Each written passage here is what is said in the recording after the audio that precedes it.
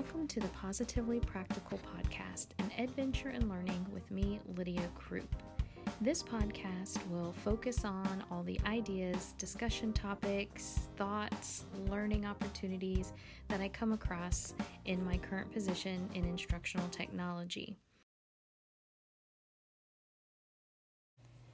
Both guests this week bring their own awesomeness and flair to the education field, both in the high school setting and in higher ed. I've known David and Shannon for a while, and I always enjoy talking to them, so much so that this was a very long interview and so hard to cut down, but I did it, and I am very grateful for them volunteering to be guests on this podcast. So I hope you enjoy this week with them.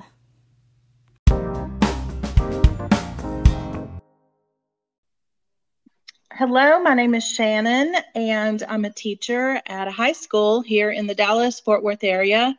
It's a large high school, and I teach 11th grade and 12th grade right now.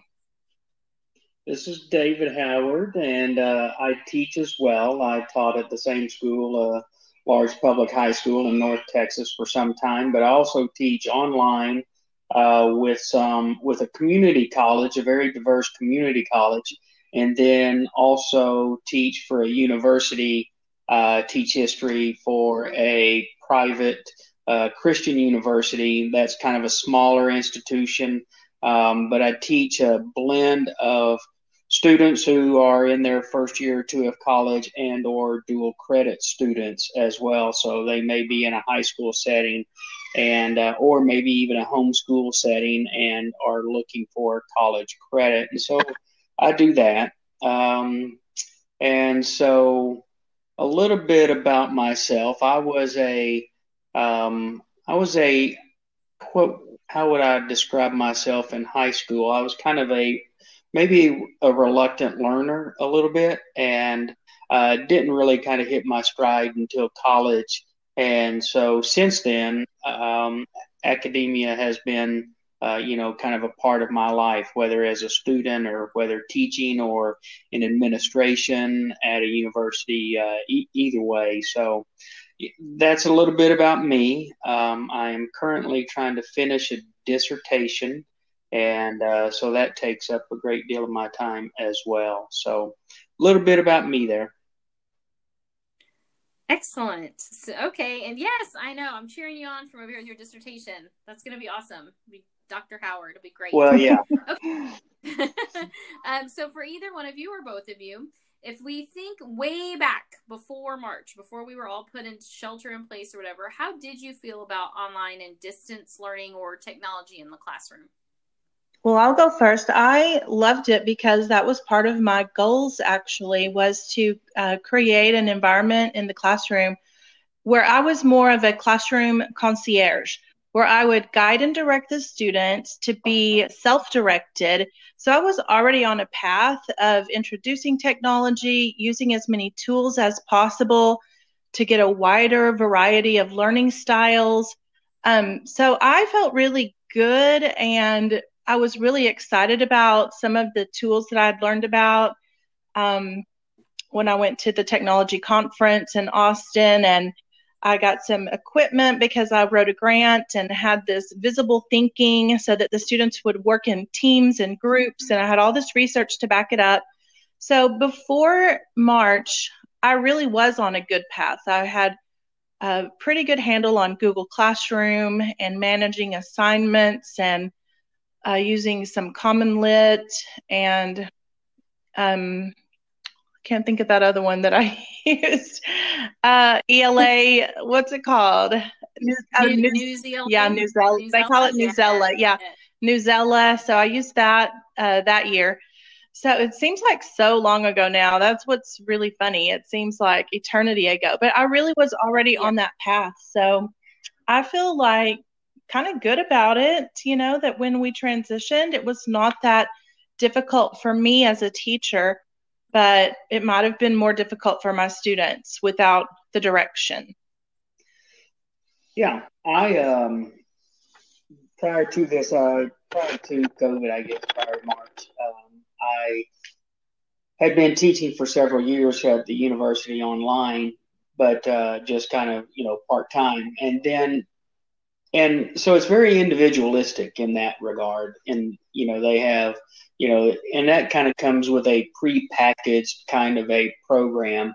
And I facilitate a lot, give guidance, interact a lot with students, and create some videos, kind of more than anything, video lectures, that type of deal. But in the public school, one of the things that I looked for, in fact, I pursued, was the technology classroom. And so we ended up with a large screen TV. There was a device where you could plug in multiple computers, and it was this collaboration station kind of thing. And students could work on, and this is a little bit different than, say, a Google Doc to some degree. It could float back and forth. You could do that in your presentations, some other things like that. So was really interested in that. For me, the technology, whether it was the individual following a canned kind of program that needed human interaction, or here's a tool to collaborate with, or here's a tool in the classroom to go at your own pace. Those were the kind of things that I'd had experience with before this all hit in March. That's fantastic. I love what both of you said, and it just makes me remember how much I enjoyed working with both of you so much. I'm like, yes, this is great. We should all be doing this all the time. It's awesome. Okay, so did the sheltering in place and then the way that this past school year started, how did it affect these things y'all were already doing? Because Shannon, you said you were on a good path. I'm wondering what it looks like now. Like, what does that path look like now? And then even David, with the things you used to do in the classroom versus what you're doing with your virtual students. Okay, so right when the shutdown hit and we were all in shock and we didn't know what was happening one day to the next, the very first thing that the students were told was that they got an extended spring break. But that was really not true, because the teachers had to kind of regroup and be given instructions. And we were told then to keep giving assignments, to set up a Google Classroom, which of course I already had one set up, to give assignments, to continue learning the best we can, flipping to this technology platform, which I already had in place. So for me, it was not that big of a deal. For other teachers, and I already kind of had a little system of how I thought the students would accept assignments better. So the teachers that I worked with, two other teachers, and we all taught pre-AP last year together, English, 10th grade, said, I think would be best if we did this like week-long, sort of like a menu, sort of like a little week-long thing of assignments where we just put everything in one slideshow, where it's really easy to see the assignments, where the expectations are super clear, and put everything in writing, and make sure that each page and each assignment had very detailed instructions, clear due dates.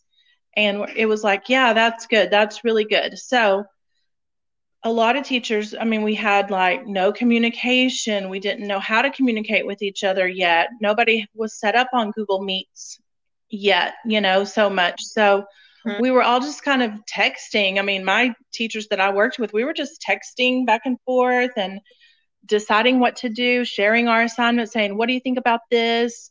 Yes, that looks great. We'll all use this. It'll work. And we would add and take away from that one assignment and we would put our own little personality into it, which we always did. We would have very similar things, but we would put our own little personality in. So they weren't identical sometimes, but we would adapt them to our students and to our own teaching style.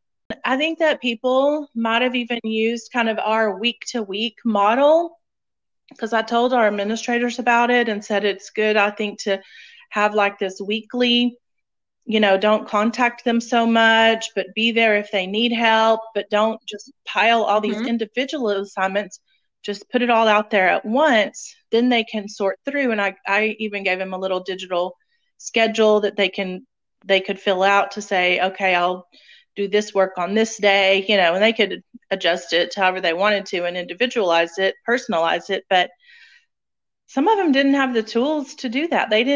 I would give them the resources, but they just didn't have the competency or the time, or they were in panic, or their parents were out of work all of a sudden, or we really didn't know. So the lack of communication was the hardest thing for me to deal with when the shutdown hit. Now it's better because most of my students check in regularly. They attend the Google Meets, most of them. They do their work. We're on a pretty good pace. It could be better, but my VLA, I have really intelligent, great kids this year. So starting this school year, again, I had to be really clear with my expectations. And sometimes there's miscommunication that you think, well, I can understand exactly why they thought that, because if they're not paying attention while I'm speaking on this Google Meet and it's not in writing as well, they could very well misunderstand something. So I just think there's just so many things that we can put in video, we can put it in writing, we can be live, we can layer all the information so that they know exactly what's expected. Yeah, I was teaching a face-to-face class in the public school, a face-to-face dual credit class. So I was a professor. I would go into the campus on Tuesday, Thursday to teach the class. And so really kind of at that point, I kind of adopted what I had been doing for some of the online classes, some of the same type of assignments, because and at least in the spring, our community college that I teach for in the high school coincided, as far as both didn't go to class. However, that changed a little bit in the fall because the dual credit students at the high school level went to the high school, but yet our community college did not do any face-to-face in the fall. And so, just kind of having to adjust that a little bit. So what I did basically is, instead of my very entertaining PowerPoints that I use and images, really are. I mean, there's a lot you can, we may sit there for 10 minutes and analyze an image or talk about it, or, and have a discussion on it, that kind of thing. It's kind of these interactive more than anything. And so I resorted to, for college, you kind of have to think about the hour requirement and the minute requirement that students are required to have, kind of their, having their seat in the chair kind of. And so what I did was provided the less than entertaining publishers, textbook publisher kind of, outlines that were informative and kind of outline, and they continued to have some online things that I did anyway. I mean, they had online quizzes every week. They had to analyze a primary source every week. Those types of things were already online, and they already they start on Monday and they close on Sunday night at 11:59. And so that was kind of already in place, because just kind of the way I delivered the course. So what it allowed me to do is bring in our community college has a great resource, Canopy of document is the brand name. And it's just a great resource for documentaries and masterclass lectures, that kind of thing. And so to replace my presence, what I did was find some really good documentaries on a topic in that chapter that week, and then let them do a little reflection on that to kind of replace my face-to-face, I guess, my face-to-face time with them. And and one of my goals in those dual credit classes is to help help them learn what they would normally learn as a freshman in college. If you go to campus, and you talk with your friends and all that kind of stuff, and you're engaging about the professor, what happened, and I'm sure they're doing that to a great deal anyway. Now, but what are they missing by an online class that they would normally get with a face-to-face experience at a college or university? Because they're gonna walk out of these high schools with 15, 18, 24 hours because of all their dual credit courses. So what are they missing along the way by doing something online? You also mentioned that they're just not going back and looking at the feedback you're leaving on their writing. They just take the grade and they think, well, that's it, and they don't bother. So I'm wondering what kind of supports parents or guardians or whoever is supporting learning at home could use to also help support that, so that it's not all on just the teacher, especially for students who are learning from home. Like, what do you think would help those people try to support that learning at home? That would be, I think, with these dual credit students, for the high schools to facilitate the engagement with the parents there, because at the college level we have FERPA, and so I can give information to the high schools. But then the high school can choose what they do with that. But for me, if parents contact me, I say contact the high school facilitator. Unless the student has signed the document and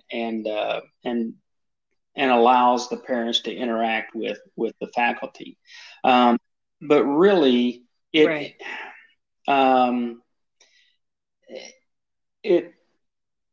but I guess that's kind of that broad question. How do you get more parental engagement in something? And I don't know.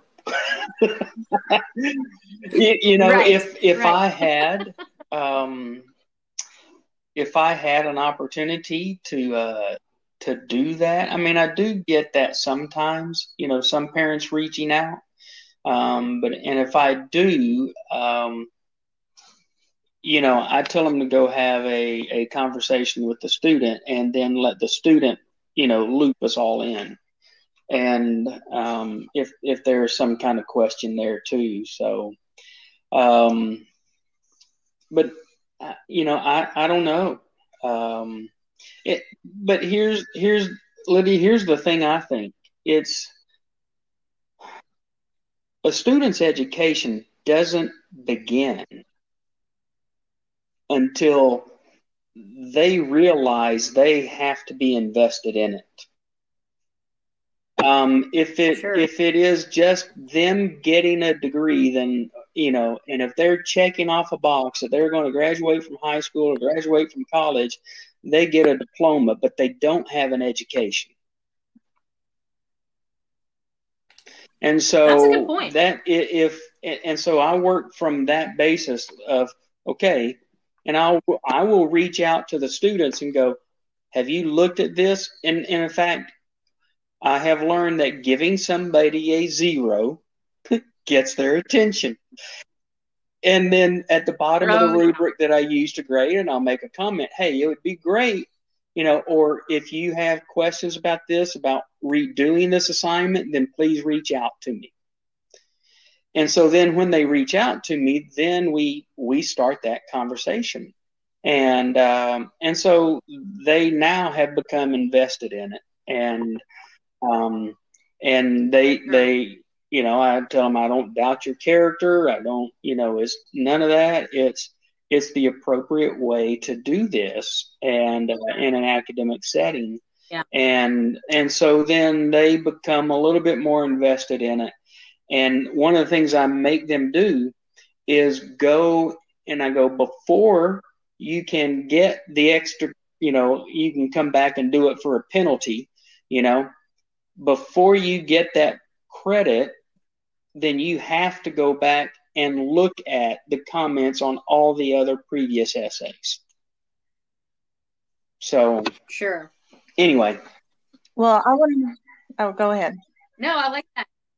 Go ahead, Shannon. No, I was going to say that is an interesting point of view from the higher ed and with dual credit, because you're right. At some point, you aren't allowed to talk to the parent about the student's information. But Shannon, what have you noticed at like the high school level in terms of what kind of supports would help parents in terms of supporting their students? If I had it to do over again starting this fall, I think I would say let's have a Google Meet parent meeting and just offer that and see who showed up and see who had questions, explain AP to them, explain the coursework to them, sort of like going over the syllabus, especially because the first 3 weeks of school we were all virtual.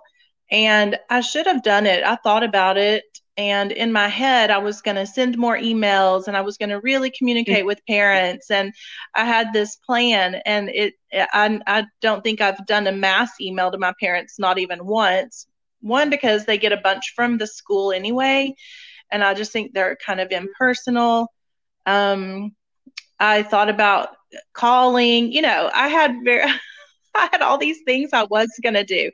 But I do think now that I'm used to Google Meets a lot more and I'm comfortable with it and I know that I can lead a group meeting effectively and not waste their time and have an agenda and have a Q&A time, I think that it would have been really effective. I'm more comfortable now saying that maybe I'll do that in January when we come back. Just say, hey, let's gear up for this spring semester and let's talk about the AP exam and the expectations. Let's have any questions from the parents. And so my coursework does lend itself to offer that.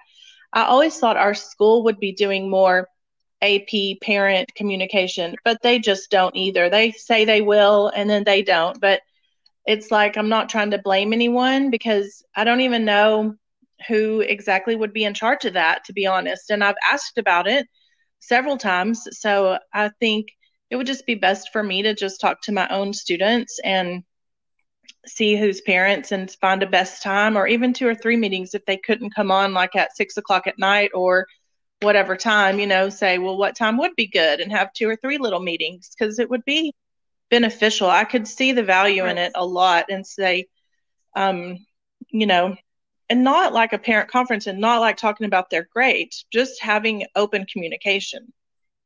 And then I guess I've done these little surveys where I try to figure out by the question that I ask how much support they get at home. So I do get a feel for that because they'll say, that their parents both work, or, they have this little get to know you thing I did at the beginning of the year. I know how many siblings they have. I know, they share what they want to share, so I can figure out some of those things about their home life and their family life and what they need. But it is a challenge because it's hard to communicate with the students who are VLA who I've never met in person, don't even know them, just have an online relationship. And that's what David is going through with his college students. I think it's so much easier to explain this educational philosophy face to face and in person than it is virtually. They just don't get to know you as well. They're not as open and free. They don't get to know your personality and know that they trust us, that we're guiding them along a good path. And so I do think that's the missing element too, that, we don't have a parent open house or we just don't have that like we did last year. And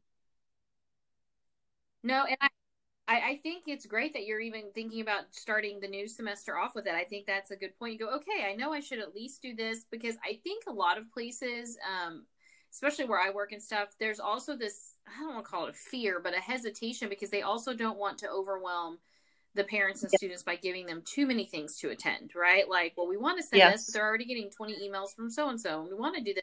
They're already getting 2 newsletters and a weekly blah video and blah, blah, blah. And so there is this conscious effort also to not completely bombard people, especially parents. But I like the idea of at least, start the semester off with a video, have a couple of times they can attend if possible, and just say, hey, where are we? How are we doing? What questions do we have? Especially since it's spring. That means their kids will be expected to take that exam, and what does that look like and what can they expect? So I actually like that. I think that's a nice, easy way to start. You're not having to do any mass emails.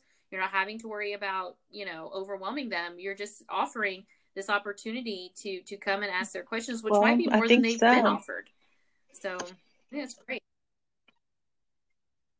Okay, so let's go ahead and do a glow and a grow. For both of you guys can do it, or if you only have one or the other, that's fine. So, glow is a good thing that we like that's going on. And of course, a grow is something we could do better. So what's one thing, and you can either pick your district, your campus, a particular teacher that you believe is gone or is done really well during this time? One thing that's gone well during this time. Wow. Okay. Why is there such a long pause? For me, okay,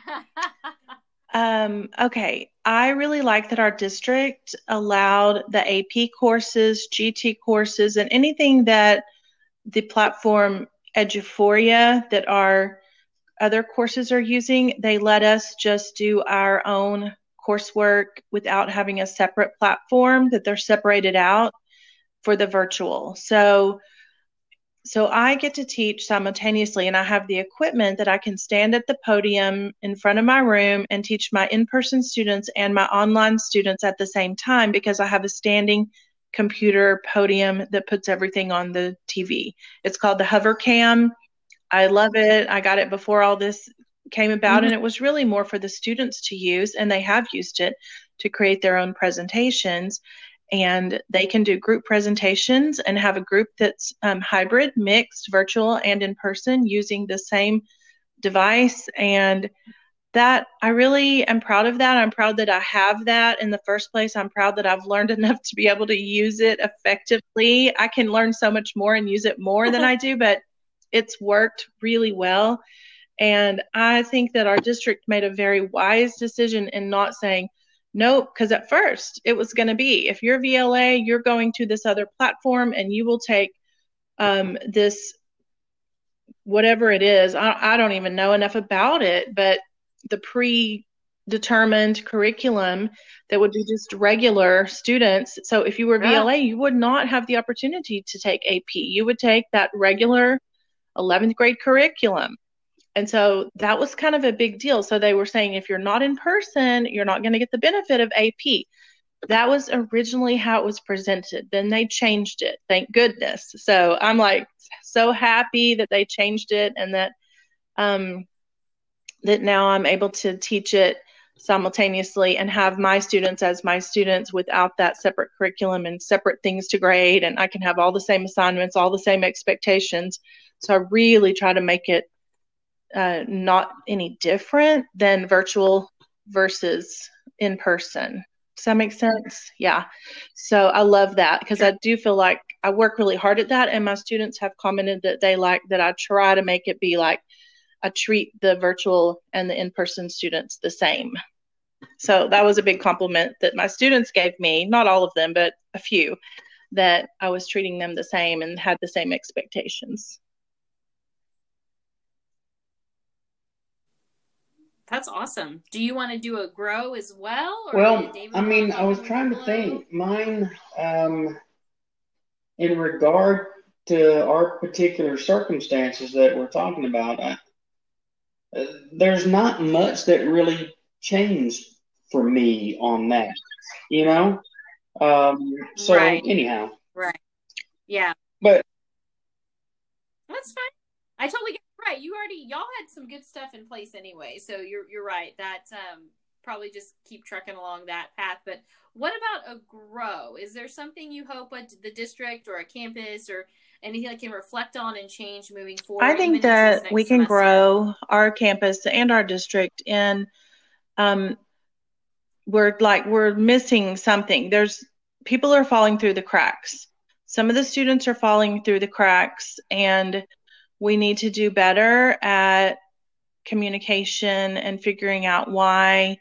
And it's really hard because you don't want to ask the hard questions like what's going on at your house that you can't get on this Google Meet, or what's happening to you because you were fine a couple of weeks ago and now you're not fine. And it's just hard to figure out. So I think we can grow in that, and I don't know how to make it grow. I don't know. They're putting in these things like intervention where you send a letter home and, you call first, and anybody who's failing has to go do this, and, the tiered intervention plan, which is normal, and I'm used to that anyway, but they're being more intentional about that. I'm not sure that works, and I want to do better at understanding. I understand why it's in place. I understand why we have to do it. I don't know that it's effective in getting the students who are falling through the cracks back on board. And I feel like almost that it's a manipulation, that they're trying to prove that our in-person is better than the VLA, that the VLA we don't have control over in the in-person. But I find that's not true. I find that the VLA, there are some engaged students who do great, and the in-person, some that do great, and in both, some are not doing great. And I don't think that it matters if they're VLA or in-person. It's like David was talking about earlier, it's their intrinsic motivation to learn and get an education. And something has fallen off there, and either the students who are in person, their parents are making them come and they don't want to be there. And I noticed that too. We have lots more who are moving from in person to VLA starting in January. You would think that more would be coming back, but for my classes, I have a few coming back, but more leaving. And it's like, okay, they have figured out that they can just be at home and not have to be up here. And I don't know either what's good about this. So there's something, and that is a growth area because I don't know the solution at all. I did think I want to talk to like our advanced academics department, and they're wonderful about creating like a college prep for GT students, sort of like we have AVID.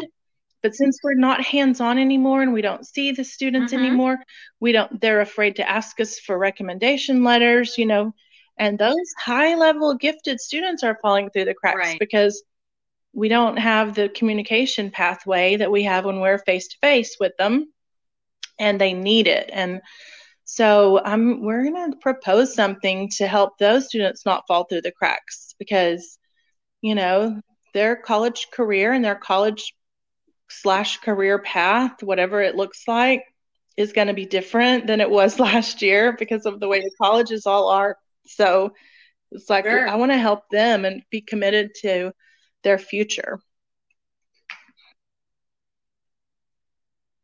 I like that. And, I will definitely support that because that was always my concern too, is those gifted kids. What were we doing to push them ahead? Yeah, we knew they could hit the base marks, but what were we doing to help them get further and to help them grow and to learn? So you're right. I think that is an important thing to look at as well. So, we're coming up on our hour. I promise not to keep you guys for more than that. Thank you for everything you've shared already. I love you both very much, and I appreciate y'all coming on my podcast. Thank you so much. You're welcome. It was Thank so much you. fun. Enjoyed it very much. Great to talk with you. Happy holidays. Yes. Yeah. Bye. Bye. You too. Another great week with some awesome guests. Some things that stuck with me the most was Shannon's idea of a classroom concierge. I really like the idea of approaching any type of learning that way, especially when we're talking about integrating technology. Also, when we think about communication, how keeping it clear, setting good expectations, but also helping students understand what is the best method. Am I speaking to my teacher face-to-face? Am I calling my teacher and leaving a message? Am I emailing my teacher? All these things David brought up was great as well. And then, of course, the idea of a parent meeting before the beginning of the semester, especially for those online learners, so that parents understand, whoever the learning coach will be at home, the expectations for that as well in order to achieve that academic success for students learning from home. Thank you for joining me this week, and we'll catch you next week. Thank you for continuing to join me as I explore the creation and sharing of this podcast. Feel free to check out my blog at positivelycroup.blogspot.com. That's positively, CROUPE, so positivelycroup.blogspot.com, or feel free to connect on Twitter. My username is @educroup, EDUCROUPE, @educroup. I look forward to connecting and hope you will join me again.